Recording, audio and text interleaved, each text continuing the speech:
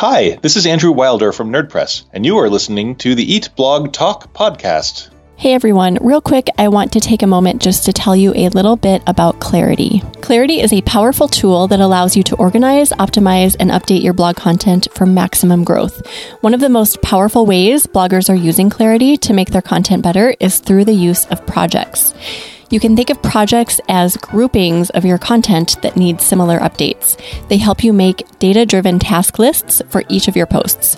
Some popular projects that bloggers are currently running with Clarity are old posts that need to be no-indexed or deleted, seasonal posts that need to be refreshed or pushed to social, full revamps for old posts, broken link fixes, posts to reshoot, adding alt text, and top posts health checks. Projects are at the heart of how bloggers are using Clarity to add extra value to their blog posts to maximize their traffic. If you are interested in checking out Clarity, head to clarity.com/eatblogtalk. Clarity is spelled with an I, clariti.com/eatblogtalk to sign up for the waiting list and take advantage of their $25 a month forever plan. Go to clarity.com/eatblogtalk or check out the resources page on eatblogtalk.com/resources. Hello, food bloggers. Welcome to Eat Blog Talk, the podcast for food bloggers looking for the value and competence that will move the needle forward in their businesses. This episode is sponsored by RankIQ. I am your host, Megan Porta, and you are listening to episode number 276. Today, Andrew Wilder and I are going to have a conversation. He is going to tell us all that we need to know about 2022, and he's going to give us 5 tips about what to focus on.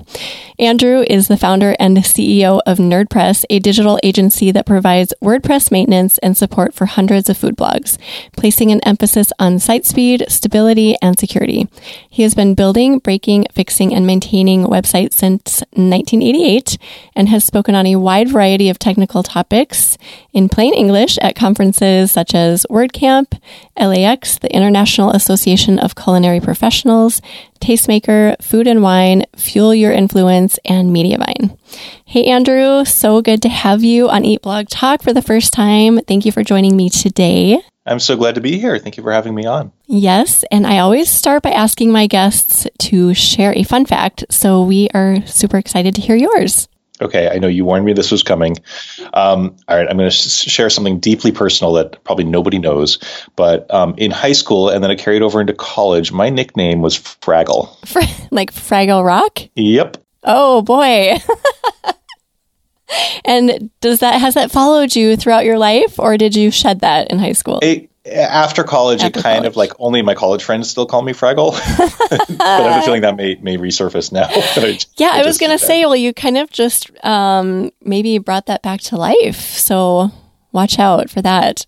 That's awesome. So you're being so generous and just sharing your knowledge today, and you have 5 things you want to tell food bloggers about that we can focus on in 2022.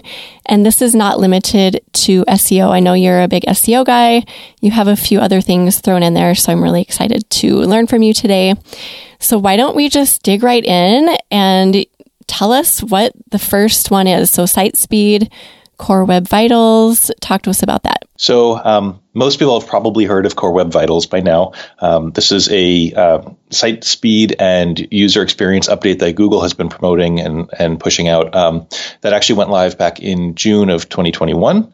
They were warning us for over a year that it was coming. So we all knew it was coming, and it was this big, scary thing. And so now that it's been out for a while, the dust has kind of settled. I wanted to bring up a couple of points about it that are some more sort of nuances about it that we've learned since. So let me explain for those of you who don't know what the Core Web Vitals are. These are 3 different performance metrics on your website that Google has said are very important.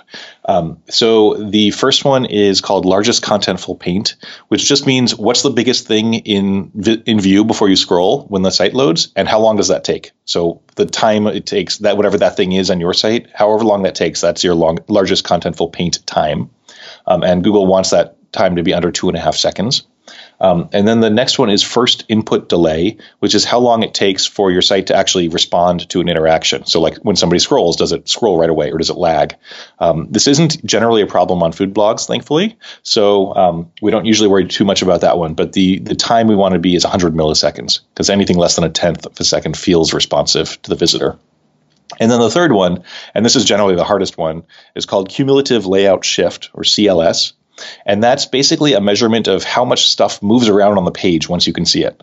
And that can be right in the beginning, or like as you scroll, if an ad pops into place and pushes your content down, that's really annoying. So that counts towards your CLS score. And Google basically says, hey, stuff moving around on the page is bad for visitors, so stop doing it. And here's the score of how much it moves. So that score is some crazy calculation of how much stuff moves, and the bigger it is, the more it counts towards the score. So when Google initially announced these, they said it was going to be on a pass-fail system. They basically said either you meet all three metrics or you don't. And if you meet them, you'll get a ranking boost. And if you don't, you don't. And so, of course, food bloggers are super dialed into SEO, right? Because it's a pretty competitive niche. And everyone starts to freak out. And then I think what happened was Google realized that was really, really hard for a lot of sites to meet. And so very quietly, they kind of changed their position and they said, well, actually, the closer you get to those good ranges, the better it is for SEO. So they changed it from being pass-fail to sort of a good, better, best model. And so their language is really confusing, and we've been talking to them about like improving this, and they've said they'll make it better. There's good, needs improvement, and fail, or poor. I'm sorry, good, needs improvement, and poor. And so those correspond to specific times. But then if you run a test and it's in the needs improvement or poor range, if you run a test on Google PageSpeed Insights or in Google Search Console, it'll say fail, which is really scary sounding, right? Especially when you know this is a ranking factor. So buried like 20 minutes into an Ask Me Anything with John Mueller and a couple of other folks, someone asked a question about this, and they actually said, well, the better your score, the closer you are to the good range, the better. So if your CLS score is like 0.4 and you improve it to 0.2, that will actually give you a very slight ranking boost. And then once you get to 0.1, that's as good as it gets from Google's perspective. So there's no additional benefit to being any faster. For SEO, for your visitors, it's better to get the shifts down to actually 0. That's a lot. Sorry. Just like all of those words, I can see a new blogger coming into the space and being like, okay, I'm out, because that is so confusing and overwhelming. What from all of that you've said do we actually need to be concerned with, and what can we do about this as food bloggers? So the first thing is, what I'm trying to say is, don't panic. That's really my message. So really, the thing is, this isn't as important as it sounds. It's important, sure, because it's competitive and everything matters for SEO. But this is not going to make or break your site. There are plenty of sites in the number one position for very good search terms that have really poor scores on here. Google has said this is just a little bit more than a tiebreaker.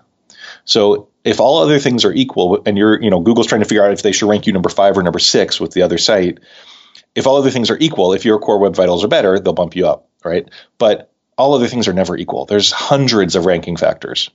So the trick is that because we know about this one and we have concrete numbers, and Google has made a big point about it, we think it's a really important ranking factor. And it's important for visitors, but it's not actually going to move the needle that much on your ranking, if that makes sense. Yeah, that makes sense. So it is good to keep an eye on. And is this something that NerdPress helps with on the back end, or are there other ways that we can address some of these things that I think most food bloggers would have absolutely no idea how to fix if they were issues? Yeah, we do a lot of work on Core Web Vitals and SiteSpeed. When we first started our support plans, SiteSpeed wasn't even a part of it, years ago.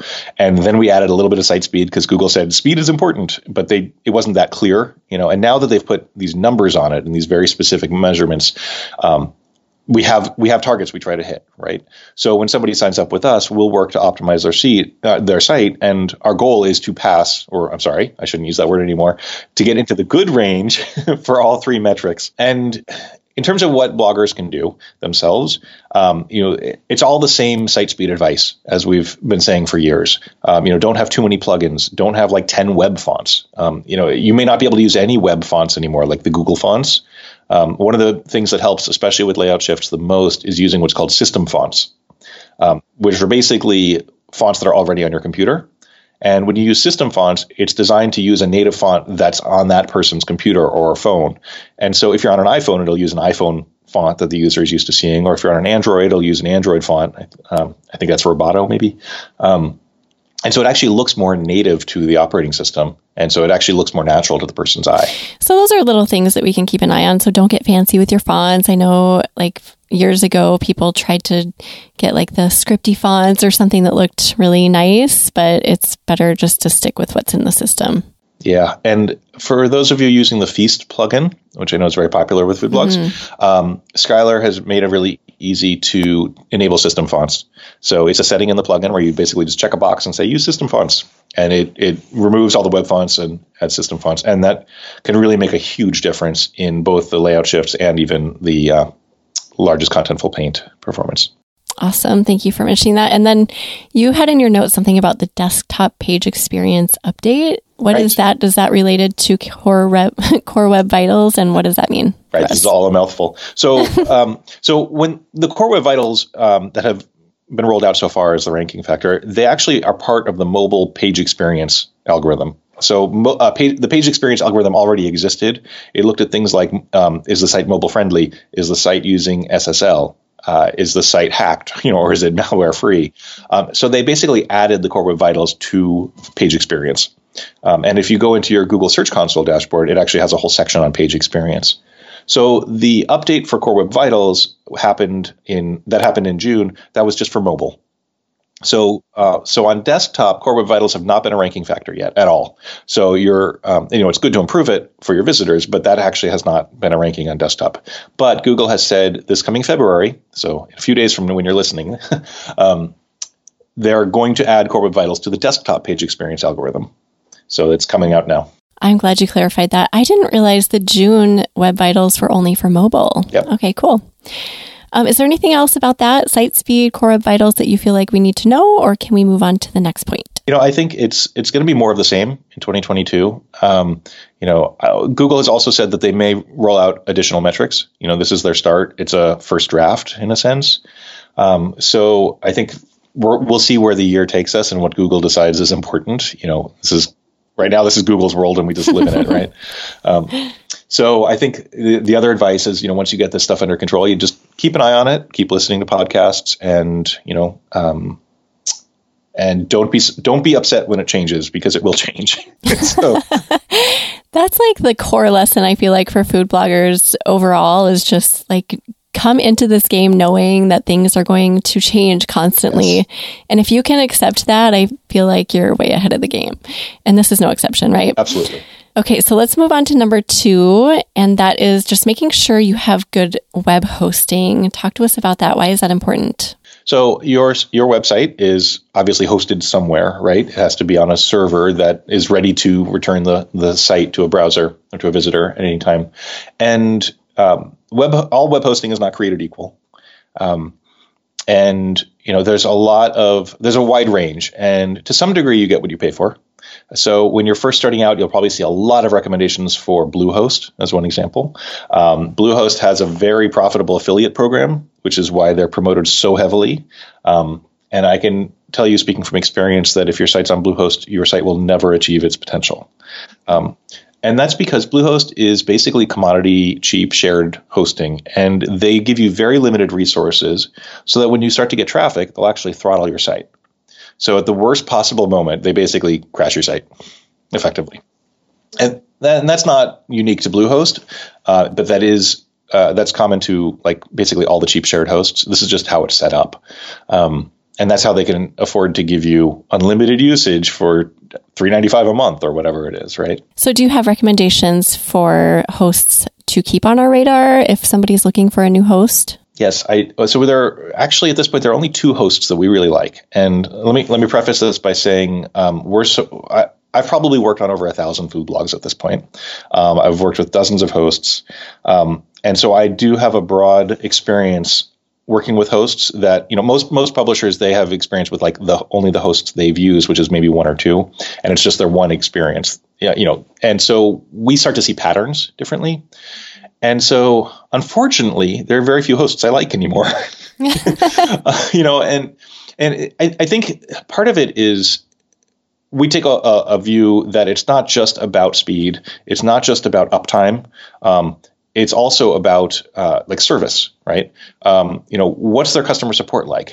Can they help you fix things? Will they do a deep dive to fix a problem? So most of the commodity hosts that aren't really WordPress specific, they're not going to really help you out with WordPress stuff at all, which can be really tricky, right? They're just a generic host. So then we get into managed WordPress hosting. Some of the big names there, and I'm not recommending this, I'm just throwing out a name you may have heard of, is like WP Engine or Flywheel, which was bought by WP Engine.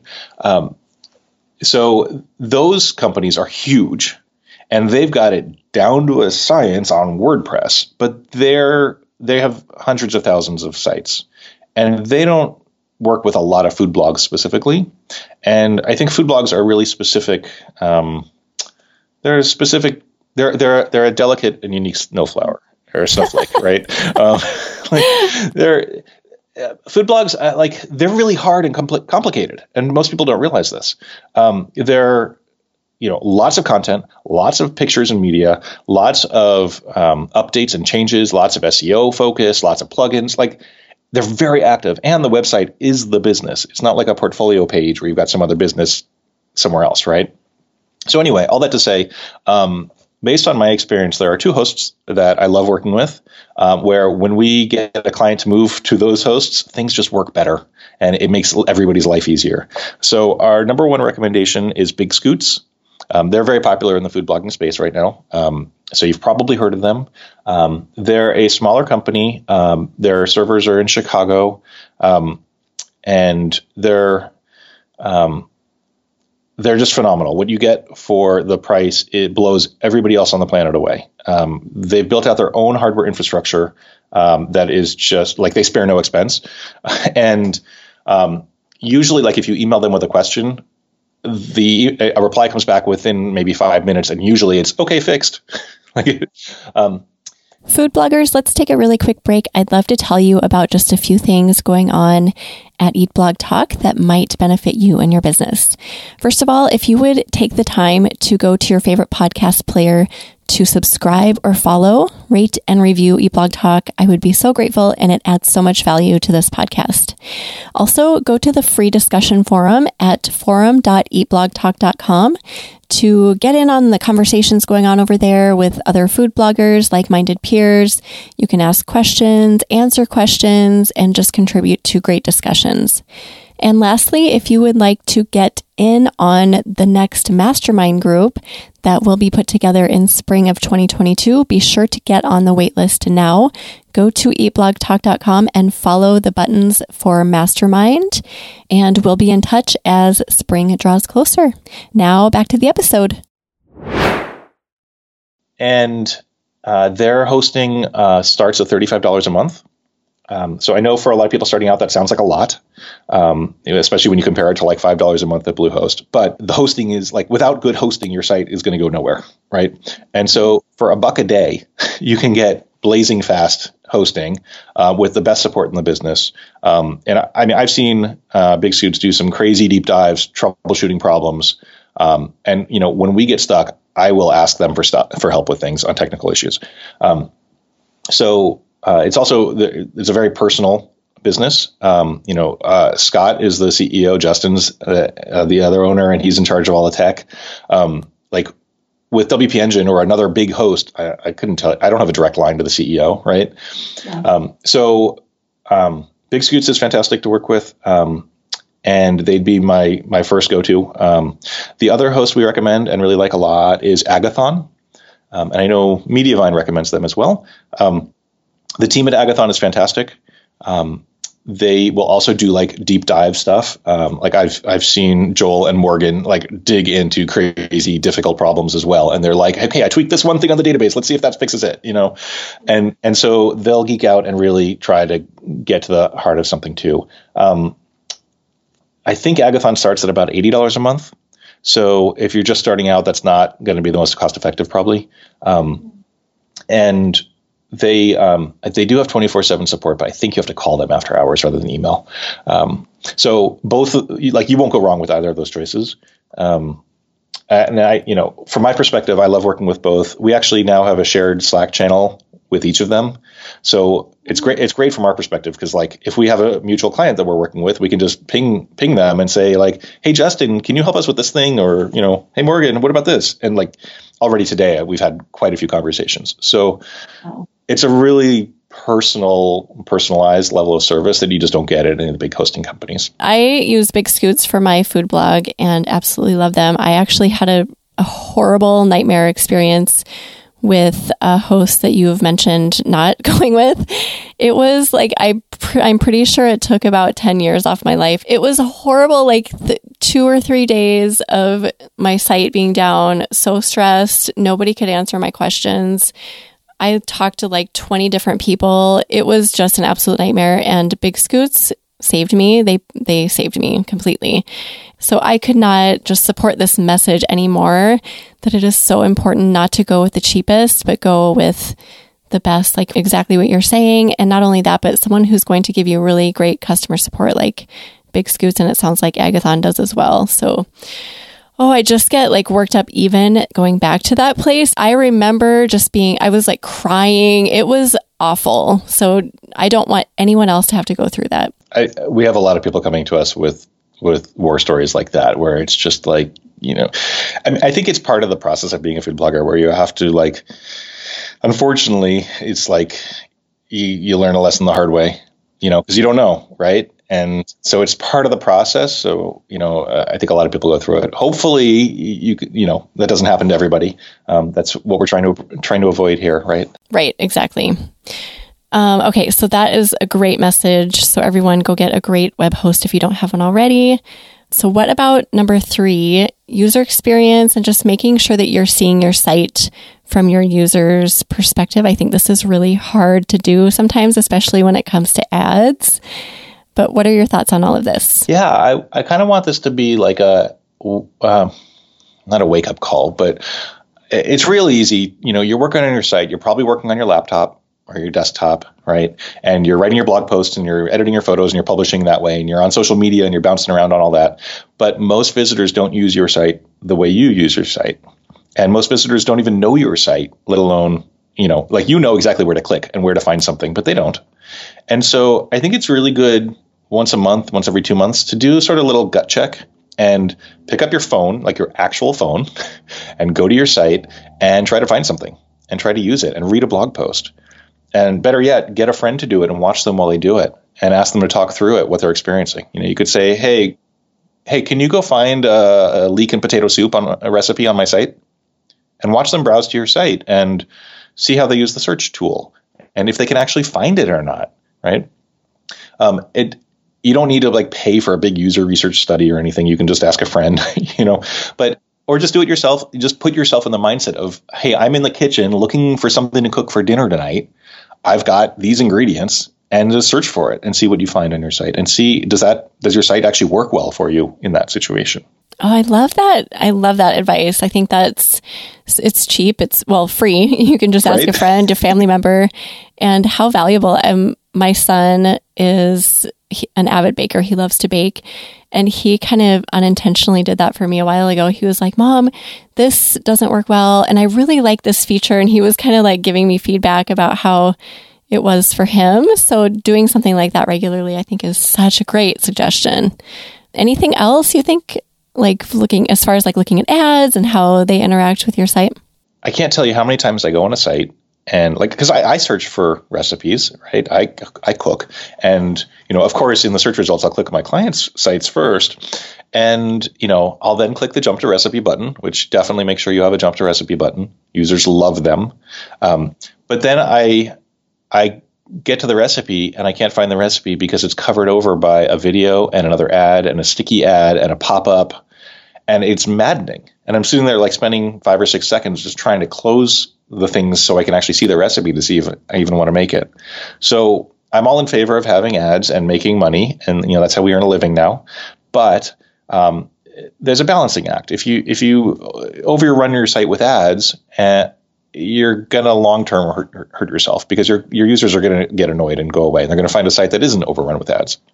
So, your ad network is going to tell you to run more ads because that makes them more money, but they don't there's a conflict of interest there to a point, right? So you have to take that with a grain of salt. And when they give you attitude about it, you say, hey, look, I'm thinking of my users first, right? So if you can't read your own recipes on your site because the ads are there, it's time to dial it back. And for most ad networks, correct me if I'm wrong, but you can say, like, for example, my homepage has too many ads. Can you get rid of the ads on my homepage? You can say really specific things like that, right? Absolutely. Yeah. And I think that just maybe having a friend or a family member do that kind of audit as well would be good. You could just, like, what's annoying here? What gets in your way? What keeps you from getting to the content that you're looking for would be very telling as well. But I have been there when I've actually gone onto my own site and been annoyed by my own website. And that is not good. If you're annoyed by your own content, then you should probably do a little analysis. Yeah. And it's hard. I get it, because you see those RPMs, right? You see that money coming in and you're like, this is amazing. Especially in the fourth quarter, right? But there's also something to be said for, okay, well, now that it's January, I'm not getting the same revenue anyway. Why don't I dial it back and opt for a better experience when the ads aren't paying as much per ad? And experimenting, I mean, it doesn't hurt to experiment a little bit, especially once Q4 is done. Yes. And you may very well find that you dial back the ads and the revenue doesn't change as much as you expected it to. Yeah, but ultimately, we just don't want to annoy people. We want people to come and we want them to stay and be happy. And if there are a million ads in their faces, that's highly unlikely. That is great as well. Thank you for that one. So we are next moving on to number 4, which is just making sure that we diversify revenue beyond those ads we're talking about. So what do you have to say about that? Yeah, we're in like the glory days of ad revenue. In my 11 years in the food blogging space, I've never seen revenue like this. Like in Q4, I'm seeing people post that they're getting like an $80 RPM. So $80 per 1,000 session. It's nuts. Like I remember, 8 years ago, like $5 to $8 RPM was good. So, and it's because we're putting a lot more ads on, and everybody's more online, et cetera. But so we're in this like golden era of ads. First of all, I don't know if it's going to last, right? And it may not last for you. One of the things that scares me a lot is these, Google Core updates come unannounced. All of a sudden, there's a big change. Like this isn't like the Core Web Vitals, but like you might wake up one day and your roast turkey recipe that ranked number 1 is suddenly on page 2 through no fault of your own, right? It could just be that the algorithm changed and Google wants to show people something else. And so when you're at the whims of that, if this is how you make your living, that's really stressful. And so I just want people to start thinking about how to make money that doesn't have a one-to-one correlation to page views. So that they can kind of spread it around a little bit. And so maybe you can find a different way to monetize your traffic that isn't ad based, So it's like maybe you're selling something directly, like an ebook. And there's been tons of blog posts and podcasts and stuff of ways to make money online, right? So doing a meal plan subscription, affiliate marketing, of course. We have some clients who've done physical products like spices, someone doing really cute aprons. So there's other ways to monetize your site. And I think if you can find a way to do that in a way that is unique to you and really special to your site, I think that's going to be a really nice way to diversify and smooth out a lot of those bumps that Google can just do on a whim. And but maybe minimize the worrying that we do, because it is filled with pressure. Just thinking of what you just said, like the ad revenue is crazy right now. The RPMs are crazy. So, oh my gosh, like that could change overnight for any of us. And that is stressful. So I think thinking it through some different ways to produce revenue is going to eliminate some of that. And by the way, I'm going to plug here that I have a quiz that we've created at Eat Blog Talk that helps you think through a ton of monetization strategies so that you don't have to feel stressed about relying solely on ads. And you can find that just if you go to my website, eatblogtalk.com. And I think there's like 20 ideas. So, physical products, digital products such as ebooks, communities, you could create a membership or a mastermind, or I could go on and on. There are so many ways that food bloggers can make money. So just giving that some thought. Start a podcast. That is the best way to create a new stream of revenue. Honestly, it's been the best thing for my business ever. So yeah, there you go. Anything else with diversifying, Andrew, before we move on to point 5? I think just diversifying your traffic sources is something else to think about. I feel like Pinterest isn't what it used to be, right? They've just ruined that platform, and I haven't even gone there in months because it was such an unpleasant experience, and it wasn't showing me the things I wanted to see. And I'm not scarred; it's okay. Oh, I can tell.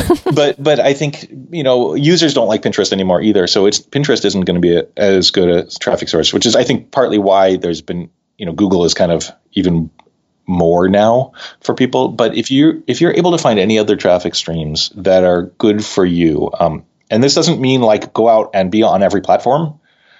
Maybe it's try every platform and see which one really works for you. Maybe it's Instagram, maybe it's TikTok, maybe it's Facebook still. Like wherever you can be that's effective for you and that you enjoy. I think that's another good safety net. So you can not be quite as reliant on Google traffic, which is so fickle. Yes. Oh gosh, I so agree about Pinterest. It's been so frustrating lately. As a user, I don't even go on there anymore either. And then I just wrote something earlier. I don't know what I was writing for, but I was saying, maybe it was Instagram, that you shouldn't ignore social media. There is still traffic to be had there, but don't get obsessed with social media. So at least try Facebook, like try those Facebook groups, those big ones where people are getting traffic from. Facebook Reels, have you heard of this? This is a very new thing. I know a food blogger who's getting like massive amounts of traffic just from creating Facebook Reels, which is totally separate from Instagram Reels. So there's always things that pop up like that we can at least experiment with without selling our souls to social media. That's all great stuff. Diversifying is so huge, and I think that needs to continue in 2022 for sure.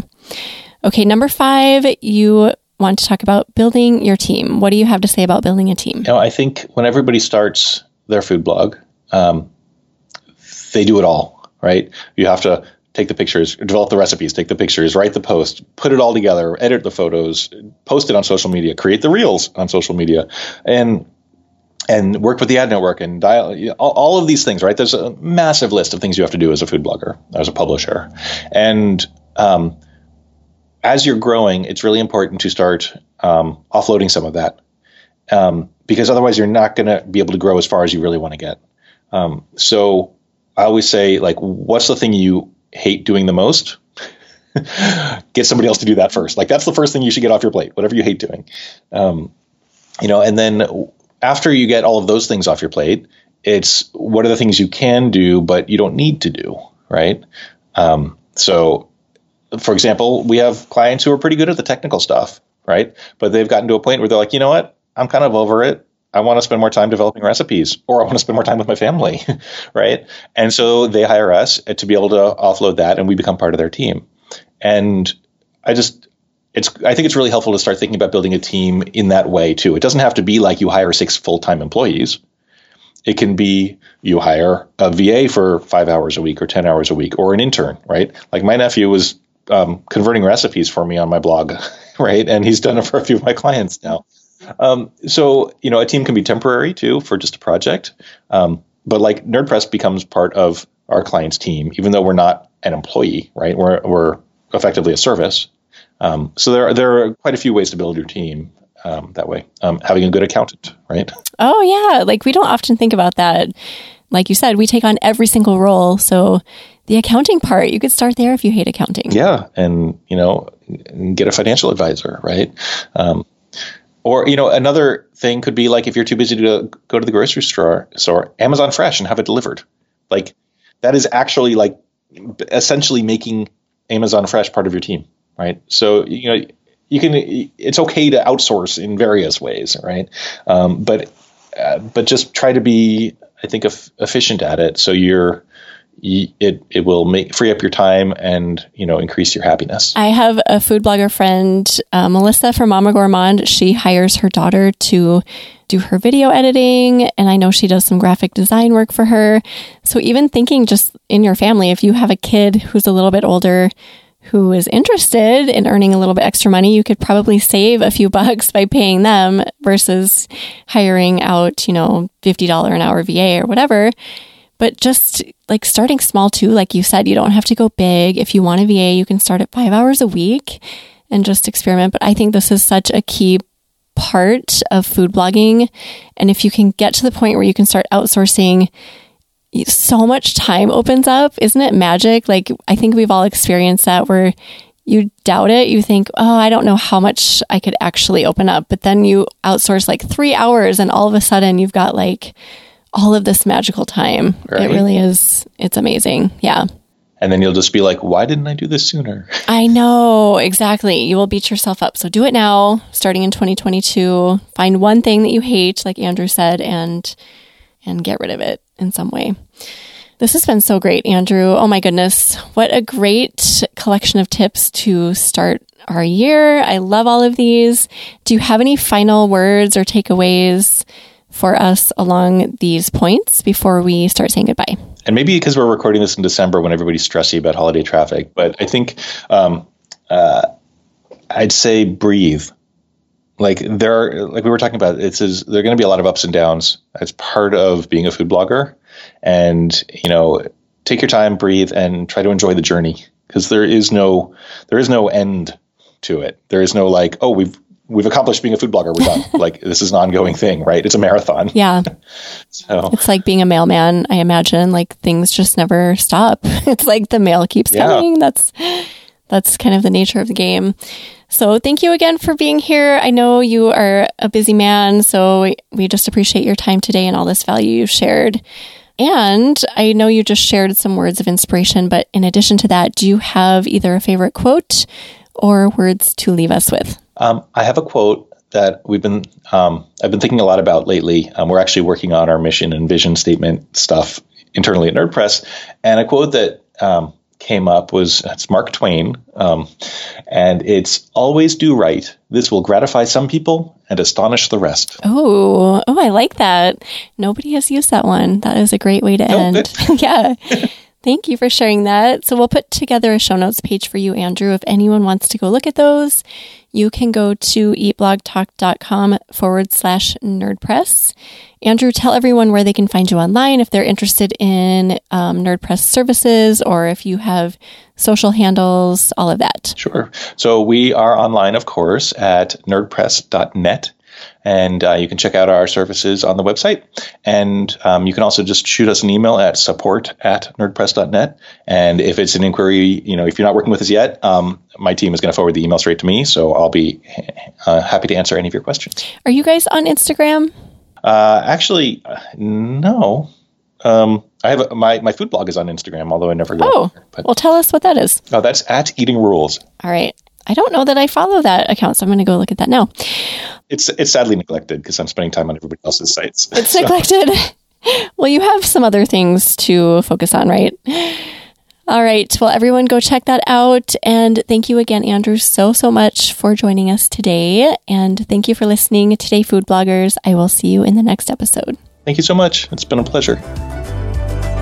We're glad you could join us on this episode of Eat Blog Talk. For more resources based on today's discussion, as well as show notes and an opportunity to be on a future episode of the show, be sure to head to eatblogtalk.com. If you feel that hunger for information, we'll be here to feed you on Eat Blog Talk.